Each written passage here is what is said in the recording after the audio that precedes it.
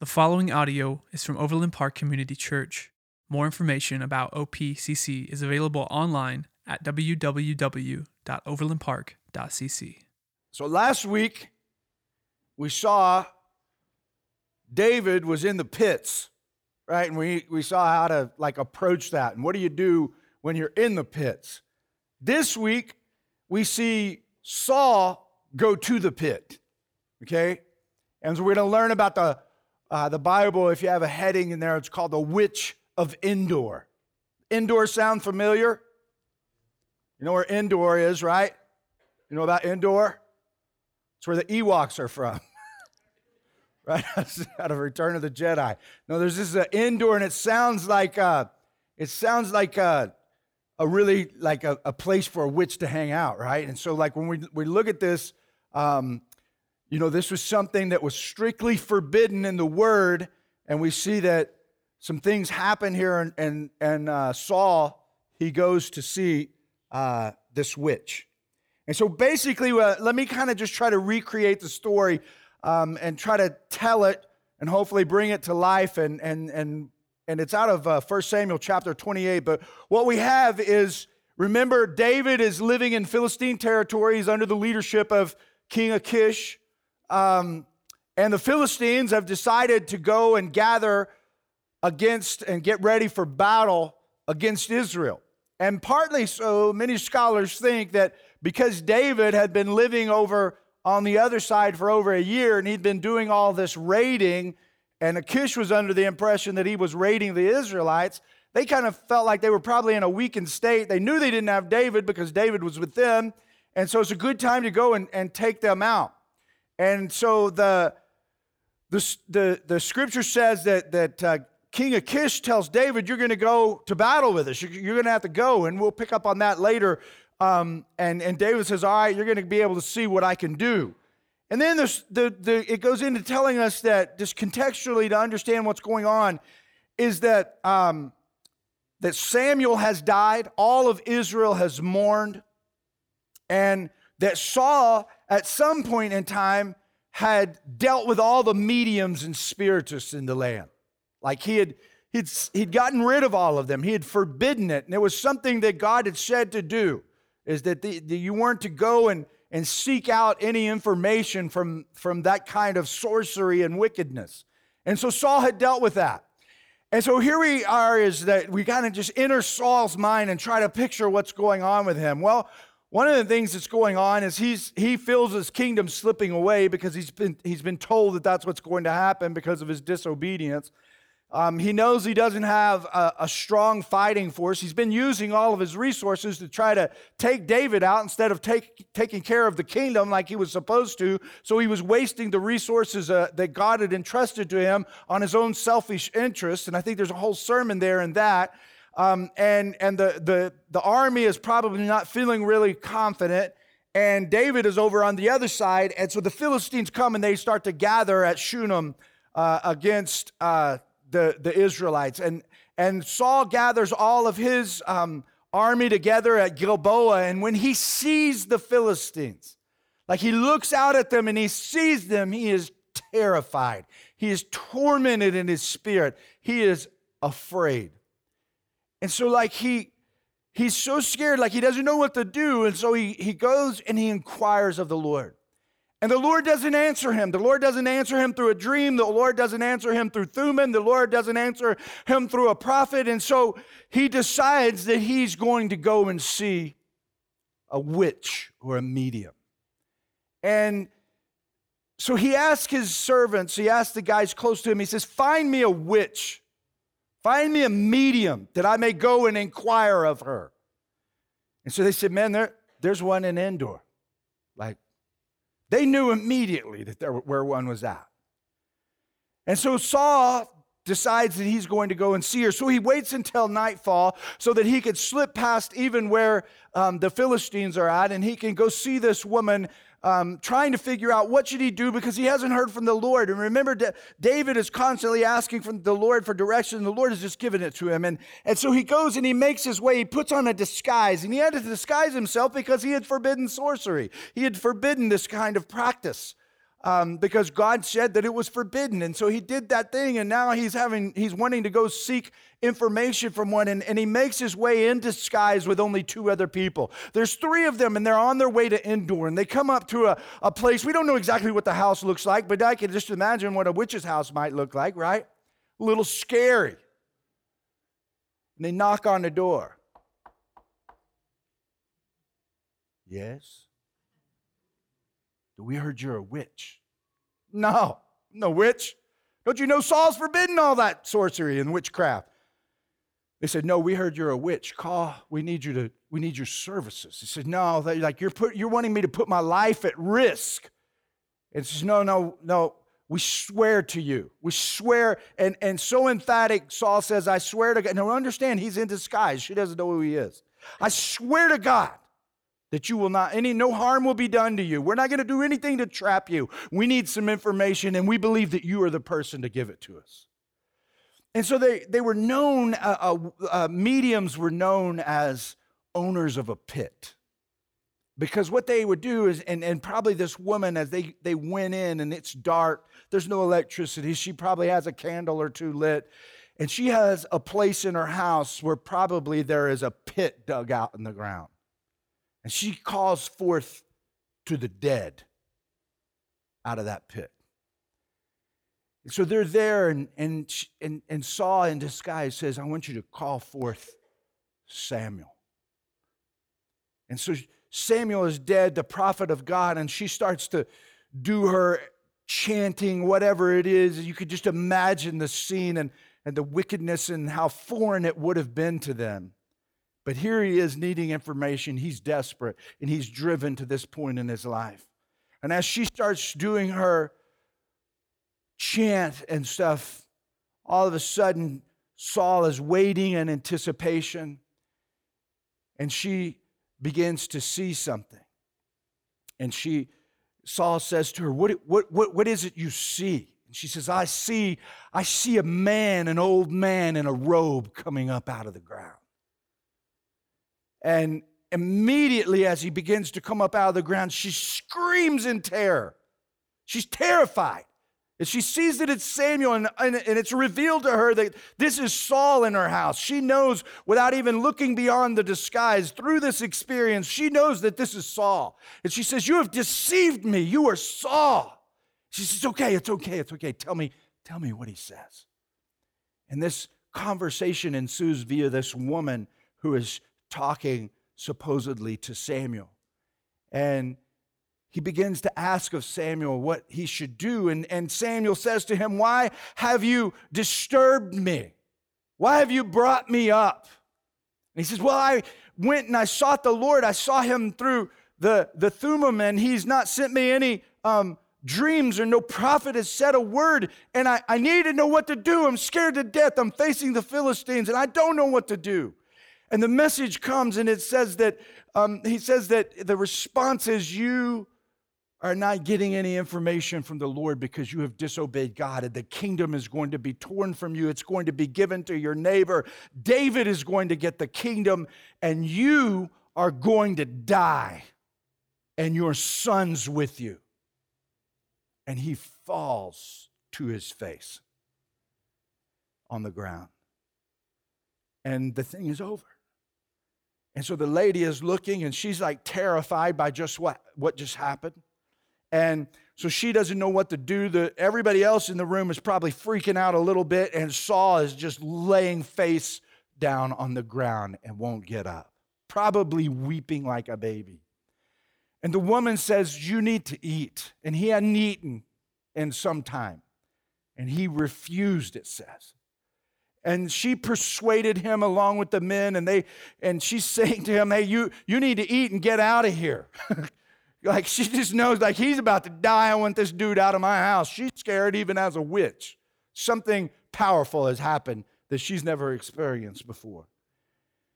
And so he finally concedes, and she goes and she takes the calf, a fattened calf that would have been used to probably mill the corn or whatever it was that they were growing. And you didn't do this during this time. You did not go and butcher a calf unless it was a special occasion. And so this was a big deal for her to do this. She butchers a calf, she makes some bread, and they eat, and they're on their way. And so you look at that, man, and it's like, whoa. Like I've read this passage of Scripture and just kind of been like, man, what is going on here? Can people talk to the dead? Well, evidently this woman did. And we see it happening here, and there's some difficulty with the text. And if you study it, you'll see that some think that it was God controlling all of it. And then there are others who fall in another camp who think that it was sorcery and witchcraft and this woman was engaged in it and she was doing it. But it wasn't actually Samuel that was speaking. I probably tend to fall more in line with that because it's hard for me to reconcile how a witch would be able to communicate some of the things and the experience of how it happened and what it's troubling as you look at it. And so when we look at this and we go, okay, man, this is a great story, man. I like this story, Jimmy. Thanks for telling it. But what the heck does it have to do with me this week as I go downtown and work? I don't know any witches. Well, it has to do with sin, okay? The story has to do with sin. It's all about sin. Now, what is sin? We like to classify sin, and we like to say, well, if you do this, if you get drunk, you have sinned. The Bible clearly says that's a sin. But the Bible also says if you gossip, you have sinned. The Bible says a lot of different things are sin. There's sexual immorality that is sin. But then it also says that if you know to do good and you don't do it, it's sin. So what is sin? To me, sin, and to the Scripture, the way I interpret the Scripture, is falling short. It's missing the target. The Greek word is hamartia, and it means like missing the mark, falling short. And so to me, sin is rebellion. Rebellion from what? Rebellion from the king and his kingdom. And so rebellion from what God wants you to do in your life, whether it be what he wants you to avoid or what he wants you to engage in. That's sin. If God is calling you into something and you know clearly what the Scripture teaches and you don't do it, then you're sinning, okay? And so we look at the Scripture and we see that sin is not listening and obeying the voice of God. Now, we're engaged in discipleship here at this church. Why are we so committed to the discipleship process? Well, one is because Jesus said, go, therefore, and make disciples. You can't get any clearer than that. If we're not making disciples, guess what? We're sinning, right? If you're told to do something and you don't do it, then you're falling short of what God has told you to do. And if Jesus is God, which we believe in the flesh, and he's told us to do that, then we ought to be about making disciples. And so one of the reasons we're so committed to it is because the king has said, this is what you should do. The second reason, and I think the reason the king tells us to do it and to be active and engaged in it, is because in the discipleship process, we can begin to recognize sin in our lives. It's very easy to get, and when you're out of it and you're not intentional about walking with people and really surveying your life, you could be caught up in sin and not even know. And so in discipleship, you are able to really dig into the meat of your life and begin to ask yourself some questions about where you may be rebelling in the kingdom, and so that you can repent and believe and move on the other side of the freedom side of life, and you can walk in that as opposed to walking in prison. So it's like a very intentional process and not leaving people in a place where they're walking in sin. Why is that important? Well, look at this dude. This dude had some serious stuff go wrong in his life because he tried to walk out what he wanted to do alone in his own thinking, in his own mind, doing things the way that he wanted to do them. And so when we look and we go, why is discipleship important? Because it helps us to understand where sin is. Now, as we talk about sin, let me clarify before we jump into the meat of the application and what I think the Lord is trying to say to us. The Bible says, for all have sinned and come short of the glory of God. And the Bible says that we are not to practice sin, but yet it teaches that we do sin, but then it says that we are not to practice it. So what is going on? Well, what is going on is that there is a life that we can live where we are willingly engaged in sin and we're just staying there, or there's a life where we're recognizing sin in our lives and we're turning away from it. And every time we see it, we're trying to turn away from it. And so I would say to you that this morning as I preach the word, like I'm not perfect, I sin. But what I'm also going to tell you is I don't willingly walk in sin. There's not sin in my life that I'm willingly walking in and turning away from the Lord and just saying, oh, overlook that. That's not a big deal. I'm trying to listen to the voice of God, and as he speaks to me and convicts me, I'm trying to walk out in obedience what he is calling me to do. And so like when we think of what this scripture is calling us to do, we want to be people who are not walking in sin. And we're looking and we're recognizing, we go, I don't want to walk in sin. Now, when you walk in sin, there are consequences, and we can see them very clearly in Saul's life. And that's why we call this series The Fall of Saul. Like, he just continues to fall. Like, he just continues to descend until ultimately it leads to his destruction. And here are some of the takeaways. When you walk in sin, you can't hear the Lord. Like, you can't hear his voice. Jesus said, my sheep, they hear my voice, they listen, and they follow me. But when you start to walk in sin and you go like, I'm just going to walk in this and I'm just going to keep like expecting that the Lord's going to overlook it, you're not going to be able to hear from the Lord. The Lord is going to say things to you and you're not going to be able to hear. Your heart is going to get harder and harder and harder and harder. That's why in discipleship we want to bring you to that point and go, look, man, what is God saying to you? And what are you doing about it? Because if you don't do something about it, your heart is going to get so hard that you're going to get into a place where you can't even hear from the Lord. And this is really important. God did not answer Saul because of disobedience. Saul ran through the motions. Like Saul said, it says that he inquired of the Lord. If you read the scripture there in chapter 28, it says that he inquired of the Lord. But there is no way that he could have expected to hear an answer. As a matter of fact, I believe that Saul was double-minded. And remember what the book of James tells us, that a double-minded man is unstable in all his ways.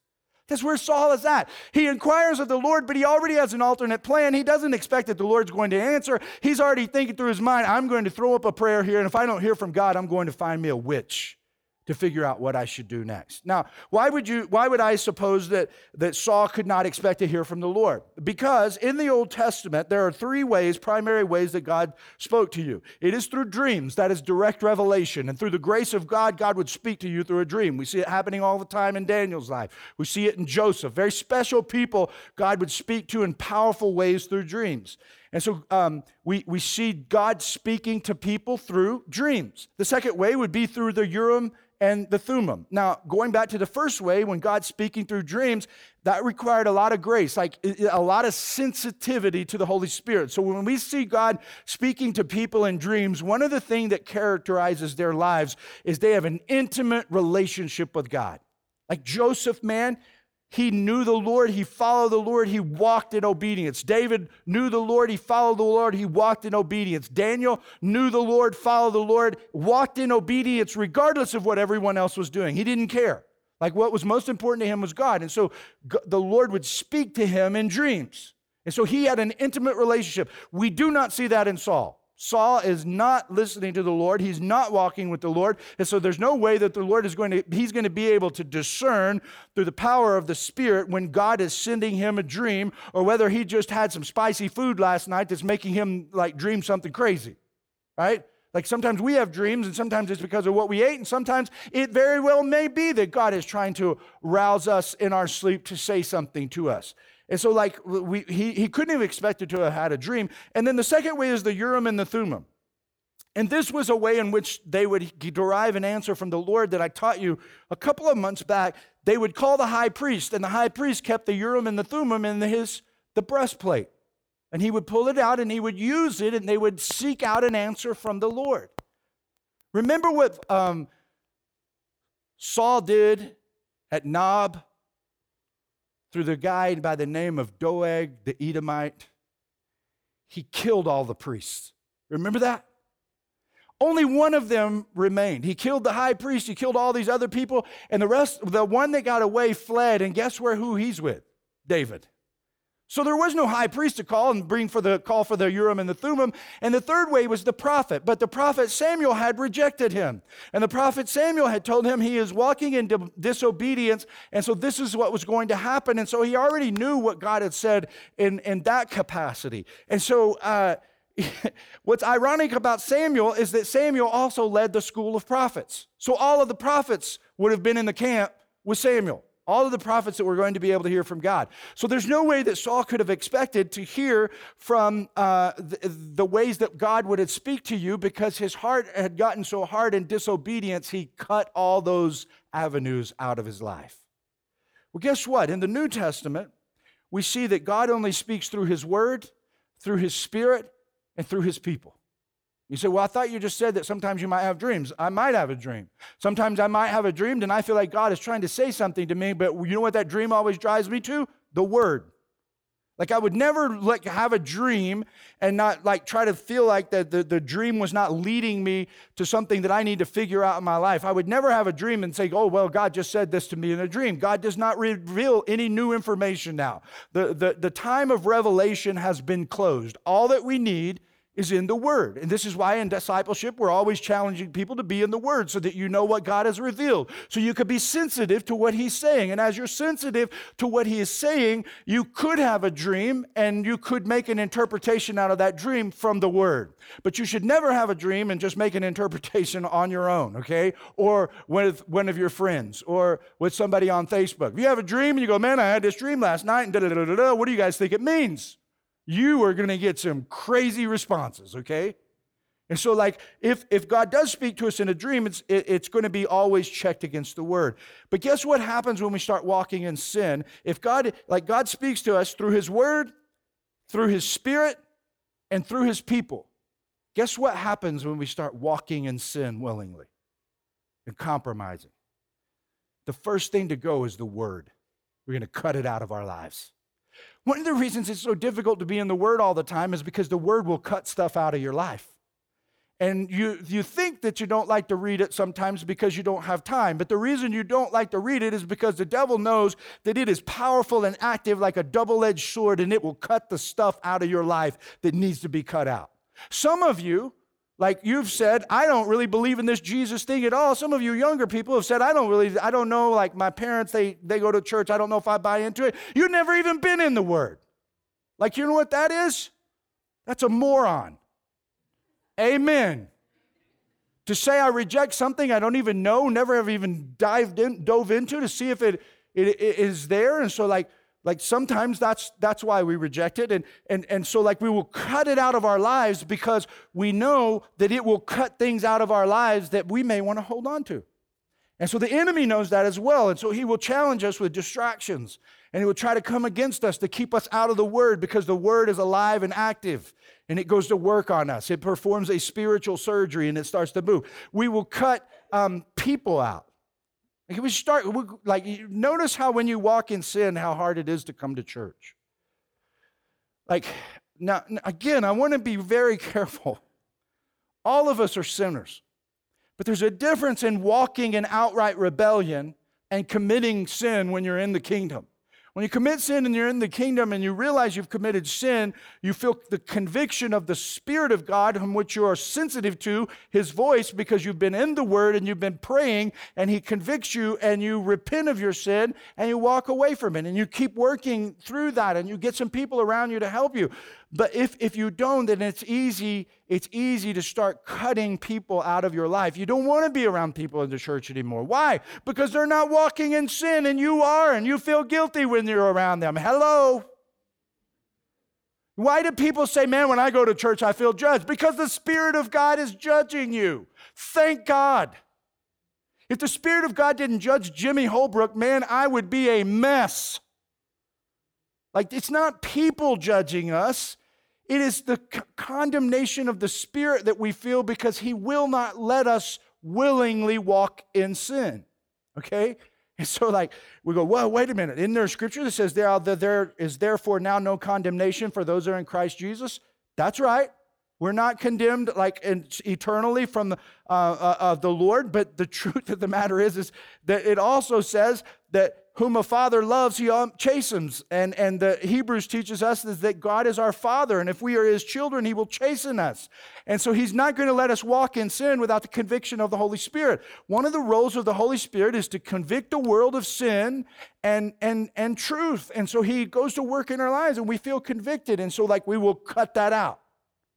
And so that's what walking in sin does, and we need to be very aware of this. And so we need to be sensitive to his word, sensitive to his spirit, and sensitive to his people. Now, when Saul didn't get what he wanted, he made a date with the devil. He couldn't get the information he wanted.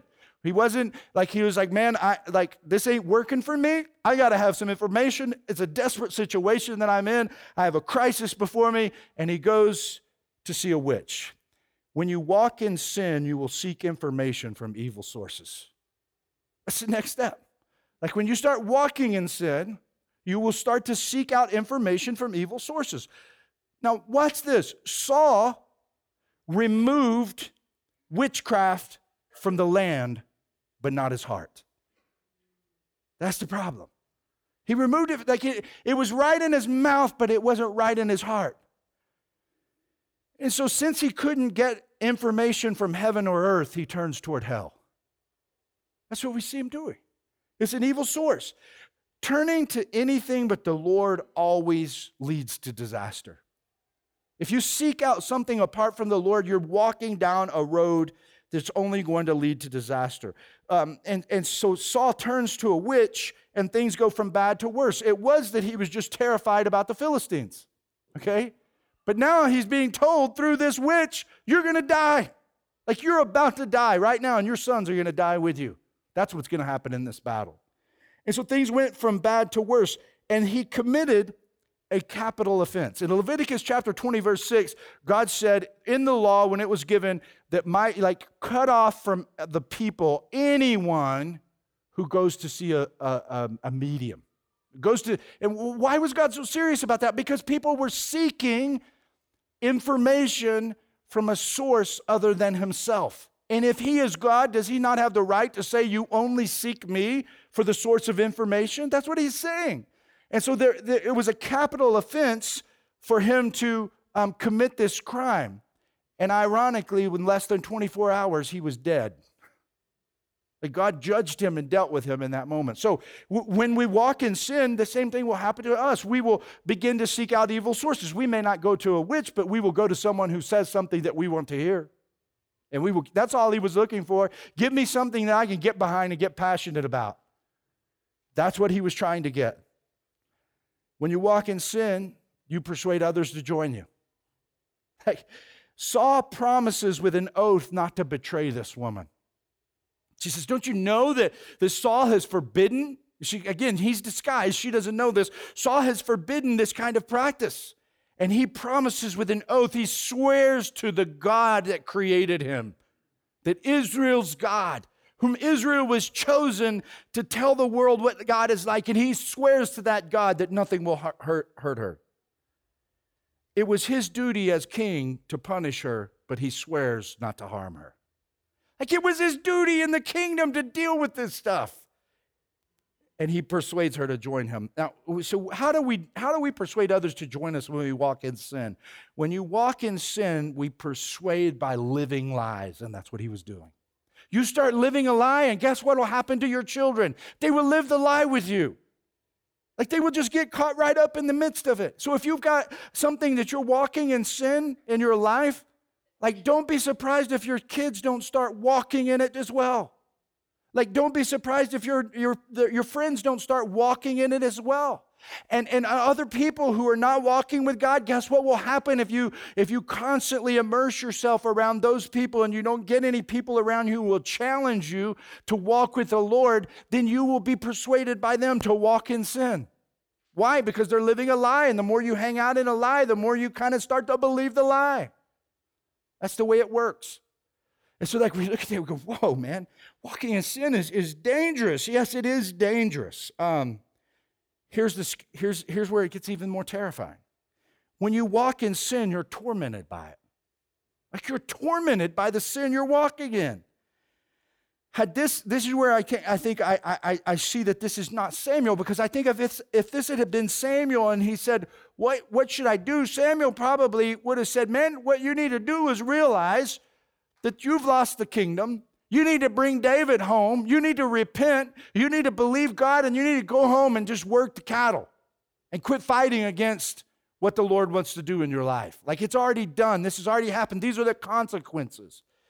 But he doesn't, man. And it's hard for me to like look at this and go, man, there's this evil thing is engaged in this. But I begin to see like the evil spirit drives him to despair. Ultimately suicide. Like, he takes his own life in a couple of chapters. He's hopeless. And so he goes to the evil source, and the evil source just drives home the hopelessness. David will be king. You are going to die an enemy of God. I'm reminded of Judas in the New Testament. And I see the same tactics. A person who begins to believe a lie that is whispered to him, and it leads him to hopelessness. And you go, well, wait a minute. This spirit, this Samuel here, it's communicating what God said would happen, and that's what actually happened. Let me remind you that 2 Corinthians 11:14 teaches us that even Satan himself masquerades as an angel of light.